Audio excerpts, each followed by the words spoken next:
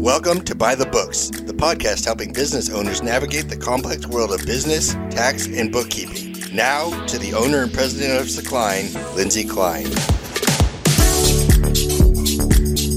Thanks for joining us, everyone. This is Lindsay Klein with Secline, honest, accurate bookkeeping performed on time, and your host of By the Books. I'm here today with a new guest, Rosanna Hudson, a.k.a. Roro, as everyone knows her. Now, she has a firm called New Star Real Estate Strategies, which is a boutique real estate firm, all things real estate, which you started diving down like bullet point by bullet point on what you do. And I said, we're just going to say all things real estate. There you go. Big or small, we do it all. That's it. But commercial real estate, yes, right? Specifically. Mm-hmm. So you're dealing with business owners all the time. All the time. From startup to legacy to beyond, right?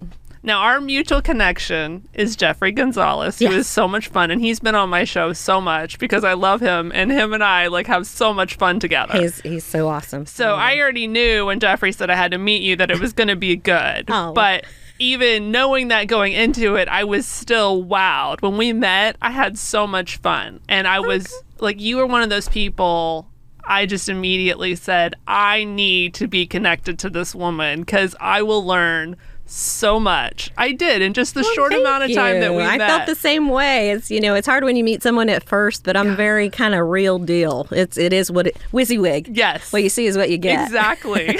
And I don't look like a commercial broker. Right? Yeah. So, and it's always fun when you can find someone that you can have fun and learn from. Absolutely. And you're the total package when it comes to that. Well, thank you, girl. I am so glad to have you in my network. See what I mean? Fun. So, but you had a great topic when I mentioned having you come on. You immediately knew what you wanted to talk about. And it's good, I think, for most business owners. And it's dealing with real estate, something that is a big, expensive ticket item, maybe leasing, maybe they own, applies to both, right? It's the number one on your P&L, isn't it? The biggest expense. Usually is. Huge expense, right? Right. So tell us, what do you have to say to business owners that have that big expense? Well, reality. So all respect to the business owners out there. Just a little bit with me is that, my mother owned a business growing up. Oh, so what kind of business? It was a movie. It was movies. It was your theater? Your video store. Your video store before Hollywood, back Blockburst. When they had the rewinders and you had to rewind it before you brought it back. That was me, girl. I had 50 of those things lined up and slicing film so everybody, That is hilarious. Yes. So knowing what it takes to be a small business owner, seeing it with my mother, being a woman. Actually, woman-owned business, right? And being and understanding that, wow, everybody gets paid before the owner does at the end of the day, right? And sometimes the owner doesn't even get a paycheck because they have all the other obligations of who they have as employees, as doing it themselves. But a lot of that is the rent, and rent is the biggest expense, but it's also the biggest asset that you need for your business. Yes. And I think that bridge between that conversation doesn't really exist in some way. I think that when I go out and I talk to business owners, and these are business owners from startups, they're doing this thing out of their kids' room kind of thing, right? They got this passion or a side hustle or what have you. This is what makes the world go round. That's how Microsoft started. Amazon. Amazon. Come on, we got a list. Every single one of them comes from an idea somewhere, a dorm room, Facebook. Yep. All of this, So the thing that with small business is the absolute opportunity. With that is that at some point, depending on whatever your business is, you're going to have to touch, go to, or at least experience real estate in some form or fashion. And a lot of that is your personal need for it, for the business to exist, grow, whatever, right? And so that infancy to that next level to get you started, right? Truly started. You can run a business obviously out of your home. I remember my first kind of side hustle was my aunt sold Mary Kay. I'm going to say Mary Kay. Oh, Okay, yes. you in Texas, you know what I'm talking Yep. about, right? Oh, yes. Mary Kay's Are you a native of Dallas? I am. Born and bred. Girlfriend, Parkland baby. Ooh. Okay, yeah. Proud of it, apparently. I shouldn't say that, right? Anyway, but you remember the Pink Mansion. Yeah, oh, yeah. Mary Kay's And then, Mansion. of course, there's the pink Cadillacs. Oh, yeah, absolutely, absolutely. Well, that's in that realm, that was really my first experience of like truly knowing business. And I always go back to it. I mean, I built my first house at 19 selling Mary Kay. Wow. And just realizing, wow, and this was something that you don't need real estate, but the real estate that you needed for that type of business was your home. Right? It's a home-based business. Right, That's their model, right? But at some point, how big of a house do you get, right? But when you think about it, just in different types of businesses, real estate has to be a part of it, whether it's a personal home or an actual commercial space. And what's interesting as far as commercial, there's really, truly, I think now with the trends and just the innovative of different type of spaces, creative spaces, things like that, is the traditional real estate, which is your typical retail, office, industrial, or flex, depending on what type of business you do. Do you make something? Do you sell something? Or do you provide a service for people, right? You're going to fall into these types of assets.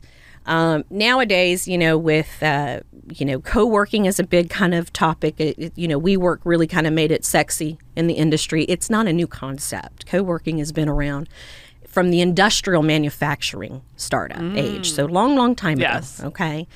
But what's interesting is that it's allowing these new entrepreneurs or people who had side hustles to really get into a pre-commercial need space is kind of how I'm classifying it.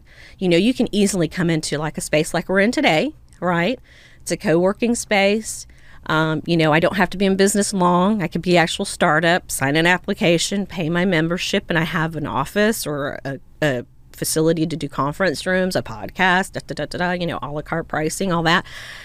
That is so great for someone who really someone between that house and to your first real estate, because your first real estate is a massive investment. Absolutely. It scares the crap out of everybody. It does.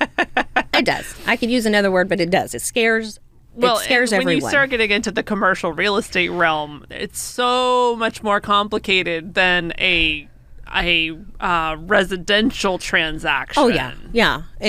Residential, same transaction, if you will. You're going to have a contract. You're going to have But in commercial, it can be complicated. It can be very difficult. It could be very interesting. It all depends on what you do and how that real estate, because it's a true investment when you're first in it or you've been in it in a while. I talk with all different types of owners. So I've talked to owners, obviously, who don't know what they're doing as far as real estate. I don't know where to go. This is what I do, that I give advice, and you know what, gosh, it sounds like you'd really, really start out real well in this type of asset versus what you think you need, because the pricing structure of it's going to be a little bit better for you to kind of eat that the first 3 years. Because when you get into a traditional commercial space, it is called commitment, and you're signing over your firstborn. Okay. Literally. I mean, I let people know right when they meet me. You never signed a lease, get ready to sign. You got DNA, they want you to sign it with it. It's, it's a true commitment. And the issue in real estate and commercial real estate is that, when somebody comes into their first asset, if I am a restaurant, I'll give a good example as restaurants. They're probably the easiest. They're obviously in a retail setting, big shopping center or freestanding type facility, right? You got your franchise models, your Applebee's, your but you also have kind of mom and pop restaurants.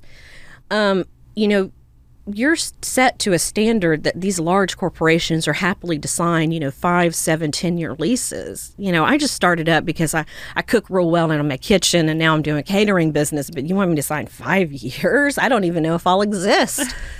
And the stats against you for operating a restaurant are just ridiculous. I think it's like one in it's so crazy now that it's like you're lucky if you live past 6 months. You're okay if you're past a year, but you really don't turn in anything until 3 years in. Yeah. Right? So what do you do if you've got this great idea for a restaurant, but Right. I mean, so you find, so now what we've seen is a creative space for someone who's kind of that in between. I'm an entrepreneur. I've got a passion for food. You know, I went to culinary school and I want to start a restaurant, but you got to learn before you go and before you really commit. That some restaurants that I've talked to, actually, it's so funny. They were like, "You actually convinced us not to go into real estate," and I said, "Isn't that funny? I'm asking you not to get paid." It kind of tells you I'm either truly honest. Well, what are other options crazy. for restaurants? Oh, food trucks. Food trucks is a really great, I didn't think about that. innovative way to come in and get something that you can easily get as an asset, right? The food trucks you can outfit anything into a food truck, right? It's a commitment, but it's not a 5-year lease term commitment. It's something that's like you could get some, I don't know, you got 10 grand, outfit this little U-Haul truck into a food truck, or maybe you might find an old food truck that just needs a little bit of work to it, tinker here, tinker there, and you can get something going.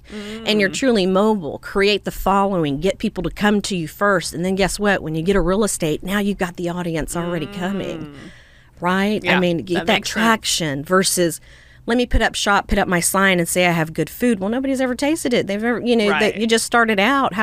Do you see what I'm saying? Yes. There's kind of that. There's also even creative catering kitchens coming up. This kind of co-working environment for office, it's the same thing that's happening in catering kitchens. Interesting. Commercial style kitchens, so somebody can come actually have a food grade facility. Okay, let's talk about that. Yeah. There's solid zoning involved, ordinances involved. Again, this is just one asset I'm talking about. Retail, a restaurant. If it's office, it's, there's something different to that approach. If it's industrial, that's a different other world. So when I meet somebody, I always just listen. I listen. What are they doing? What are they excited about? Because they're in it, right? You got their goggles on. They're in it. My job is to look at it from a holistic perspective, organically around it. Like, okay, well, you're doing really well. How could you do really, really well? And guess what? Let's see what kind of real estate that can make you just go to the freaking stratosphere with this. Because you're going to have to commit something that you've probably never committed before. The biggest purchase that most people have is, the first one is a car, right? And the really the main one purchase is a house. Good luck finding a house right now, right? Right? I mean, look how crazy that is. Right. And a good indicating of about how commercial real estate is doing is when the housing market is always a tiny little pulse that I think a lot of brokerages don't tend to pay attention to. You gotta keep a pulse on residential, and I have that experience in residential. I have the kind of analytical background of just understanding those trends and how that relates to a commercial aspect, because all these trends and information helps build a better asset holding. Even if you're leasing, this is still an asset. It's an asset. You're committing, right? Yep. I mean, you're right, and it's a big commitment. It's a big commitment. It really is. That it has to help you versus be the biggest burden for you. And even when I meet companies that are existing, doing real well, got 50 employees, 30 employees, 100 employees, doesn't matter. I find that they're so involved in what they do, they don't even look at the asset that they have and how to really maximize the use of it. Interesting. The efficiency of it. If it's something, my niche has always been industrial. And so when I go into a facility, I listen to what they're doing. I'm watching everybody do what they're doing. I love tours. I love walking through it. How It's Made is my favorite channel, on the Discovery Channel, whatever. So, going through it, and what I'm looking at is how many times somebody has to go across the floor, how many times you have, all that is analytical data that the big companies do, your Amazons, your big companies. It's all, because that's all supply chain. Right. It's all relative. And when you're in it, you just don't think about it. But when you look at it from an analytical perspective, you realize, wow, they really aren't utilizing their floor space very well. They're storing stuff, on the floor space when they can go rack high because they've got a clear height of 20 feet, where it's like use everything of that real estate, not just the floor plate. What's up? Right. That makes sense. What can help you gain another lane of use of equipment, of employees, of a process, so really delving into that, I find that when people meet me and talk to me, that's what they say. They're like, you don't talk like a real estate broker. It sounds like you're more of a consultant, really.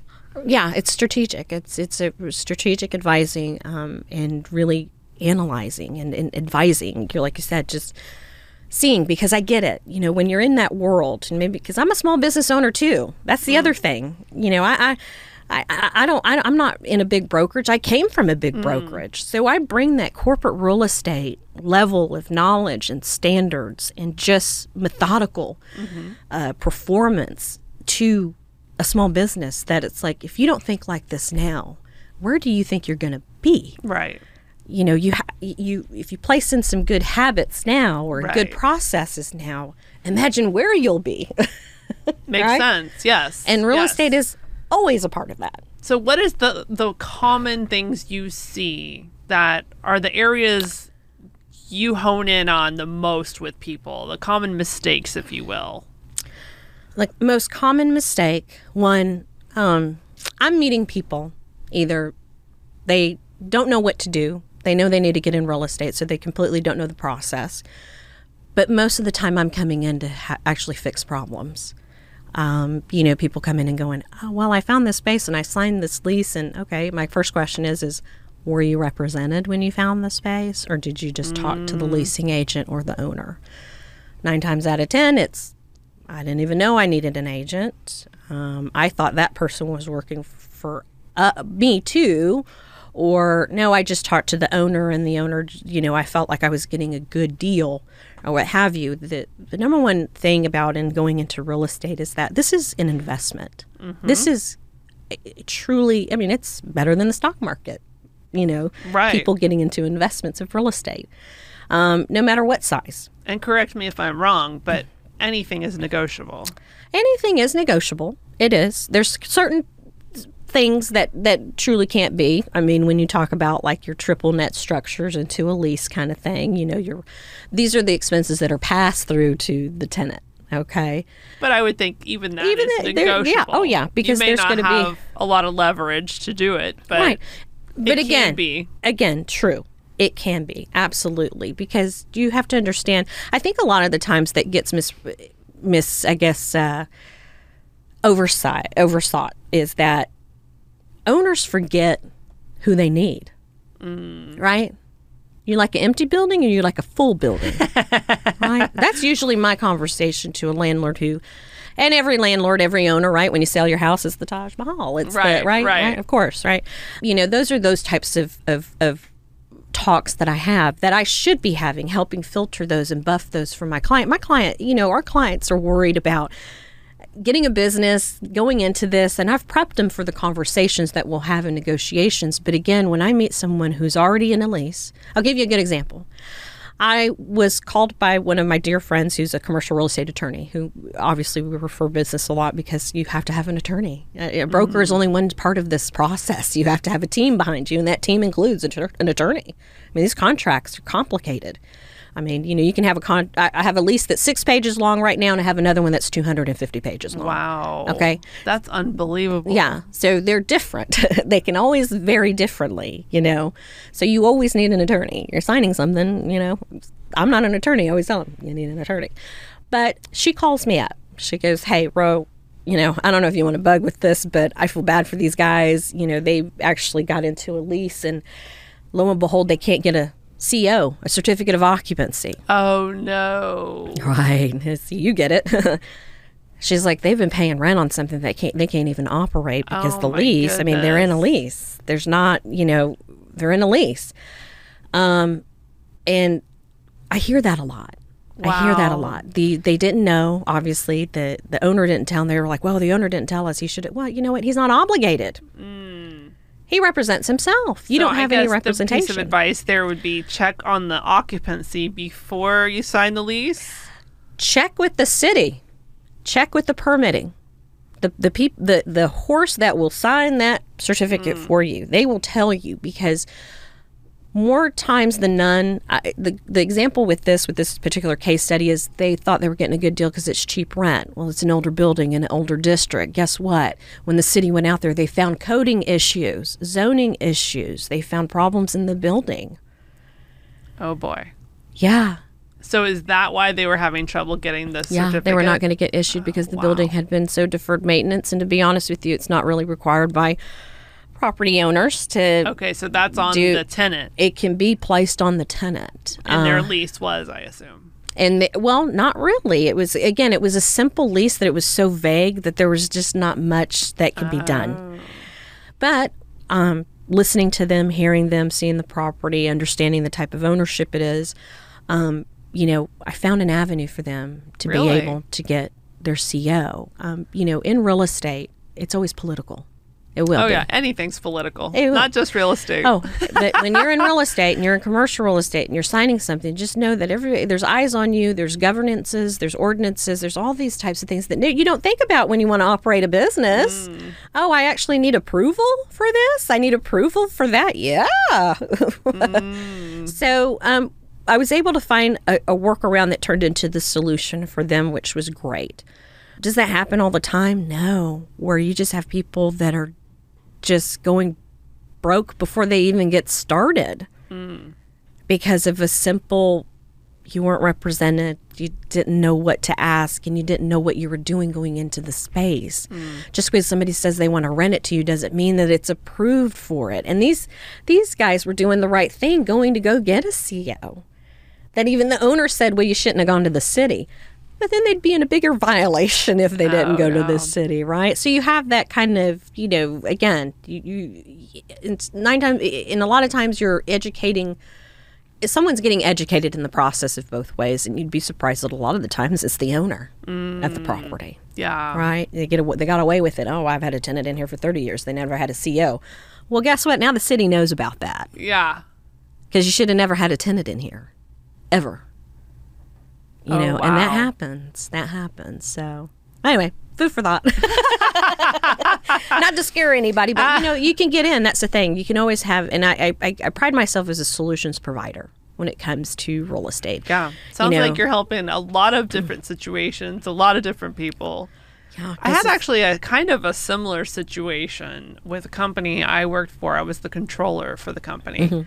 The partners who hired me, they were about to purchase a new company, and they were dissolving. They had sold off another company, and they were completely changing what they were doing. It was totally different industry. They owned the building, so their expectation was, okay, we're dissolving this company. We sold it. We're just going to use the building that we own to move in this new company, but it was completely different. Right. And same issues arose where the city was like, oh, no, this is not zoned for that. It's not the use is not allowed. Yes. Just because you own it doesn't mean you could do anything in it. Yes. And this was an industrial area that was not a great part of town, so it was not anything that anyone expected to have any issue with. Right, yeah. So, yeah, those things can bite you in the butt. Oh, yeah. They can, and they can even cut your head off if you're not really prepared for it. Again, it's that kind of this facade or kind of, if you will, Wizard of Oz curtain that, I own it. I can do whatever I want to. Right. You don't really own it. Like, you still got everybody else that has to put a check mark next to this. It's needed, obviously, in cities. Industrial tends to be the zoning that's like, anything's, included in zoning, in the zoning use, and that's not ever really the case. It's very flexible. You can kind of get away with more than none, but there still is uses and permitted uses and so forth. And also, if there's a pre-development plan in the district, and those things are discussed years and years and years ahead. So when I have an industrial client, I'm looking at plan development. All this is public information. You just got to know where to get it. I also talk to economic development. I talk to chambers. Because you have to know what's going to happen. It's great if you own it now, but what happens in 10 years? Right. When they completely zone change on you, or they again, all these things can be restrictive, can be great, can be, all that has to be included when you purchase an investment. So that's even another animal, right? Let alone leasing. Right. Well, another issue that had come up at that company was the accessibility, because I guess the building was not up to the accessibility standards with the ADA compliance and everything. With the so it was handicap ramps and all of that. Yeah. So you have to retrofit How often does it. that come into play for you, where you see those type of issues? Quite often when you're dealing with old assets, but those are the types of things that are discussed as you're walking through the property when you're interested. And those are things that I bring up. You're going to have a problem. These bathrooms are not ADA. This hallway's not ADA. We're going to have to punch it. And when I do that with clients, they're like, oh, we never even thought about that. Oh, we have to do that. Yeah, because every time that, a city can't, and a zone, it's kind of like you need one for the other, and yeah, you're going to hate them, but you're going to also love them too. They're going to bring things up to standard as they've, there's a lot of property. They can't keep up with all of it. So and the I way assume they do that. these issues come up when there's permitting, a transition. Absolutely. When it changes hands, new ownership, new CO requests, even if it's a grandfathered in type situation, especially when the market is hot. Right now is very wild. When you see cranes up, and we've been seeing cranes up in downtown Dallas, uptown, all that stuff, when you see those, that's the big, right? When that happens, there is going to be a ripple shockwave event from that. And that's all the other investments that are going to come into play, all the other kind of opportunities that come into play. But what that does from a city's perspective is it opens up the opportunity for redevelopment, for discussions to condemn property. Discussion. I mean, don't get me started. I mean, I've had to go to council meetings and fight things like this. But, oh boy. It all works with each other, and it can either work with each other to your benefit. Look, when it's really good for some, it's not good for a lot. Okay, that's how it is. That's redevelopment is another word for gentrification. Okay, so when you're looking at all this, and again, my clients who are experiencing this now, they were like, "Man, but you told us about this stuff like 8 years ago, Ro." I said, yeah, it's going to come. It's going to come. I mean, real estate history is easy to repeat. We tend to have amnesia for a lot of the time, but, that seems to be the rest of the world too. But, our attention span's like a gnat. Right. But, again, the trends and the data is there. And it will always be there. It's just how drastically it affects you at the time period that it comes. And so you got to look at all those facets and be prepared for it, because when you purchase a property, how long you want to keep it to the day you die? Well, you might die tomorrow. I don't know. You might die 99 years from now. Good for you. But you got to see what's happening to that property and this whole entire process. You can only do so much. Nobody has a crystal ball. Right. But you can at least try to prepare. It's risk management at that point. Right. That makes sense. It truly is risk management. Same concept for leaseholders. It really is. Just because you lease it doesn't mean, again, we got to make sure that doesn't be a bigger burden than it should be for you.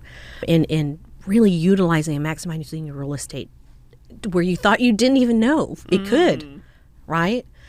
It's quite interesting, especially right now, pandemic time, all that, this is a new world. It is. For us, period, as humans, but also just in business and everything.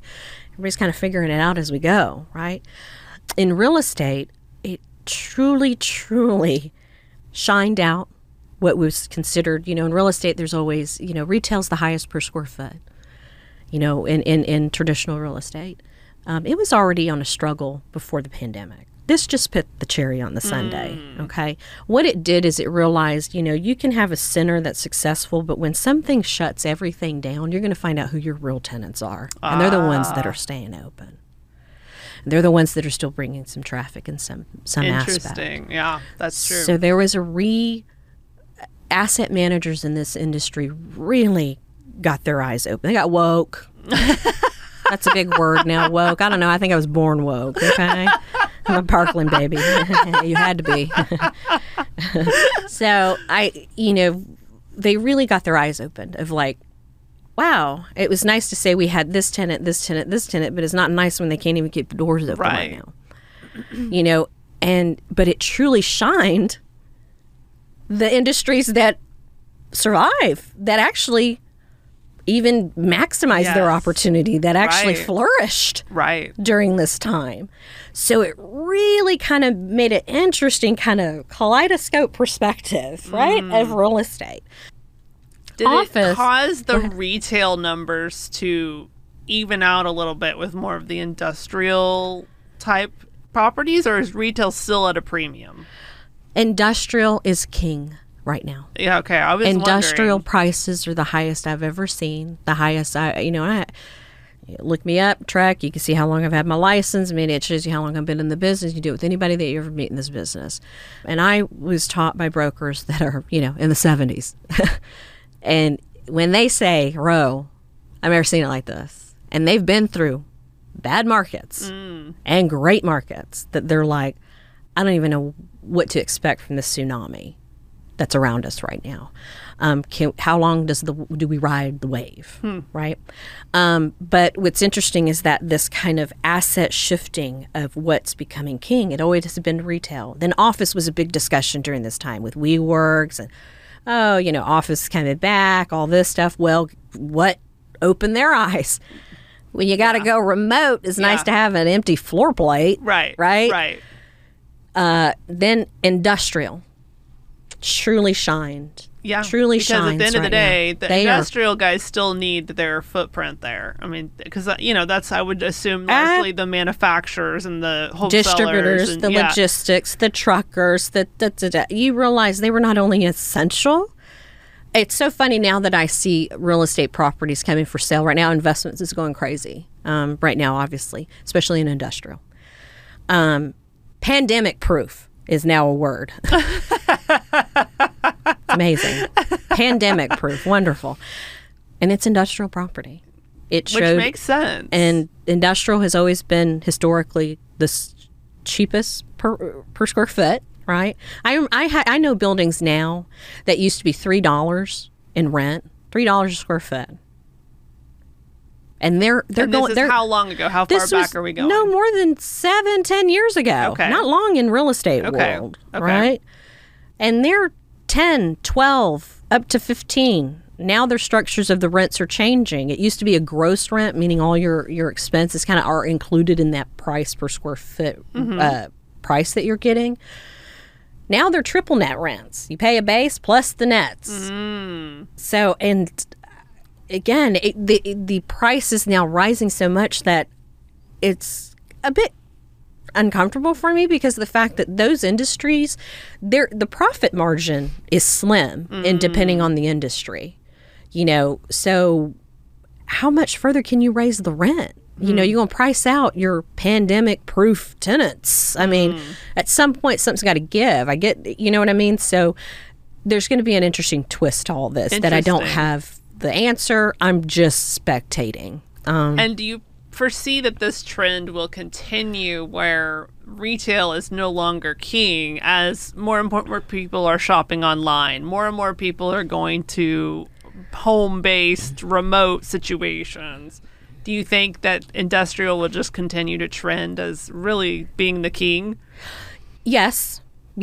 I think that's why right now we're seeing a lot of construction in industrial. They can't build the big boxes as fast as they can fill them. Okay. But those are a different type of tenants. So you have to think, when a large tenant or large corporation comes in, right? Texas is seeing large corporations. You have to think of the magnitude of other service providers to that. Right. That mega. Right. Headquarter. That it's a big ripple effect. Yes. So, it has to be solid come in from the corporate standpoint, and it has to be a solid foundation to be able to support that corporate headquarter that comes here. Right. Or at least an infrastructure to do so, and that's good industrial parks, depending on what it is or what have you. And I think, yes, the trend is going to continue to go up. I just don't want it to go so far up that it's like you're pricing out your own users. What's the point? Who else is going to come in? If this is, Peterbilt's a good example. They're headquartered in Denton. They have been here a long time. They build trucks, right? They're in their main complex there, which is a great facility. They've got actually even a museum in there if you're ever interested. Oh, interesting. Hearing about trucks. But the industrial parks that were tiny, little industrial parks, practically nothing, little metal building on some dirt, really, have now just exploded into true industrial parks, from your basic metal facades to flex industrial space needed. So again, different types of properties are coming up.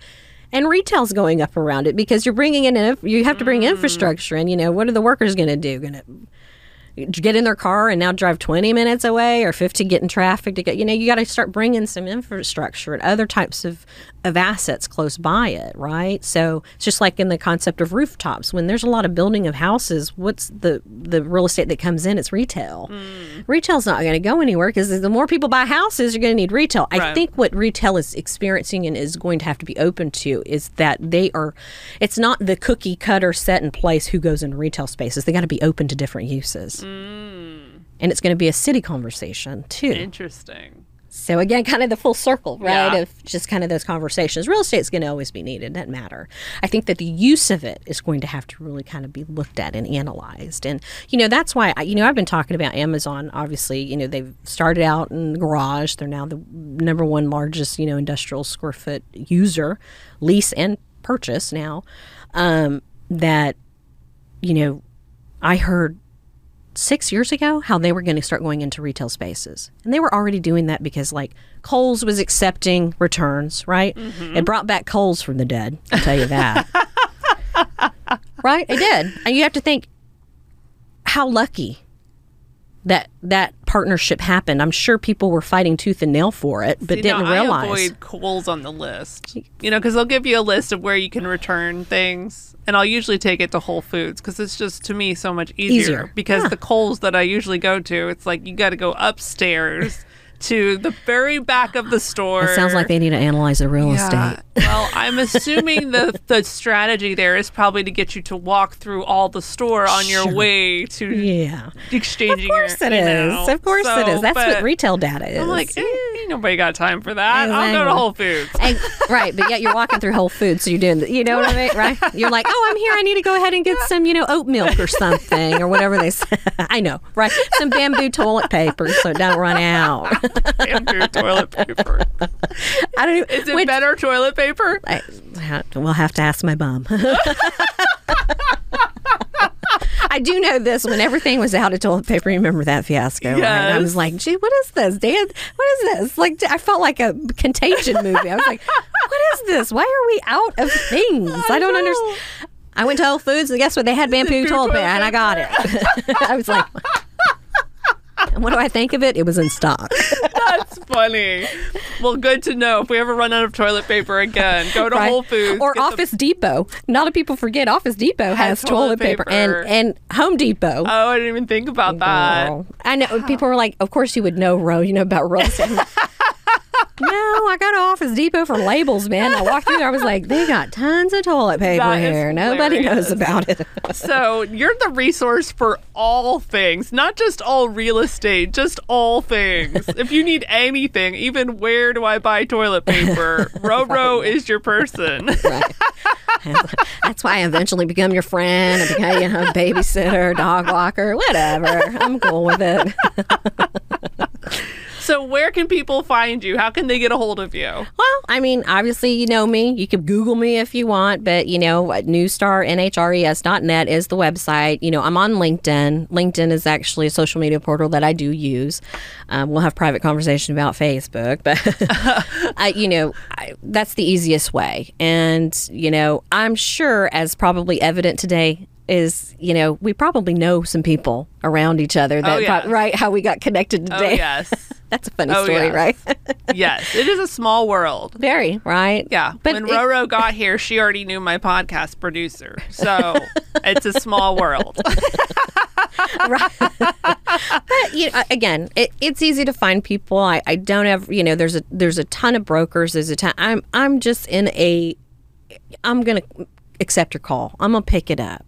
I'm going to, because I get it. I just get it. I feel for people. It's a passion. My motto is, relationships are my passion. And guess what? I just do real estate, in the process. So, lucky us, right? It's, but again, I don't know how I got in this business. It's a fun, long story. We'll have to do it another time, or over cocktails. But I stumbled into this by, whatever, grace of God, luck, what have you. It was just I got in it. I've been around this industry. I think because, again, I come from a small business owner, that I just have a true dedication in my heart when it comes to those small businesses in real estate, because I know they can get the raw end of the deal sometimes, and it's very unfair. But and I feel the same way. I came from a couple of entrepreneurs, my parents, so I very much grew up in that world, small business ownership, and the trials and tribulations that come with that. So I very much relate to the small business owners, and that's one of the reasons why I want to have this resource, this podcast, specifically for the small business owners. I think that's great. I mean, it's needed. It's just, you can only Google so much to try to figure something out. And yes, and you are a huge resource. I will say that. If there's anyone at all, because I mean, I just, every time I sit with you, I learn. Oh, well, thank you. And you are fabulous. Oh, hey, well, we're fabulous together. Come on now. Tear. Thank you so much for coming on today. Thank you for having me. And I'm Lindsay Klein with Secline, honest, accurate bookkeeping performed on time, and your host of By the Books. Until next time, thanks for joining us, everyone. By the Books is presented by Secline, honest, accurate bookkeeping performed on time. For more information on Secline services or to get a hold of Lindsay, visit secline.com or email info@secline.com. The information provided on this website and podcast does not and is not intended to constitute legal advice. Instead, all information, content, and materials available are for general information purposes only. Information provided by Secline may not constitute the most up-to-date legal or other information. Listeners should contact their attorney to obtain advice with respect to any particular legal matter and should refrain from acting on the basis of this information without first seeking legal advice from counsel in the relevant jurisdiction. Only your individual attorney can provide assurances that the information contained herein and your interpretation of it is applicable or appropriate to your particular situation.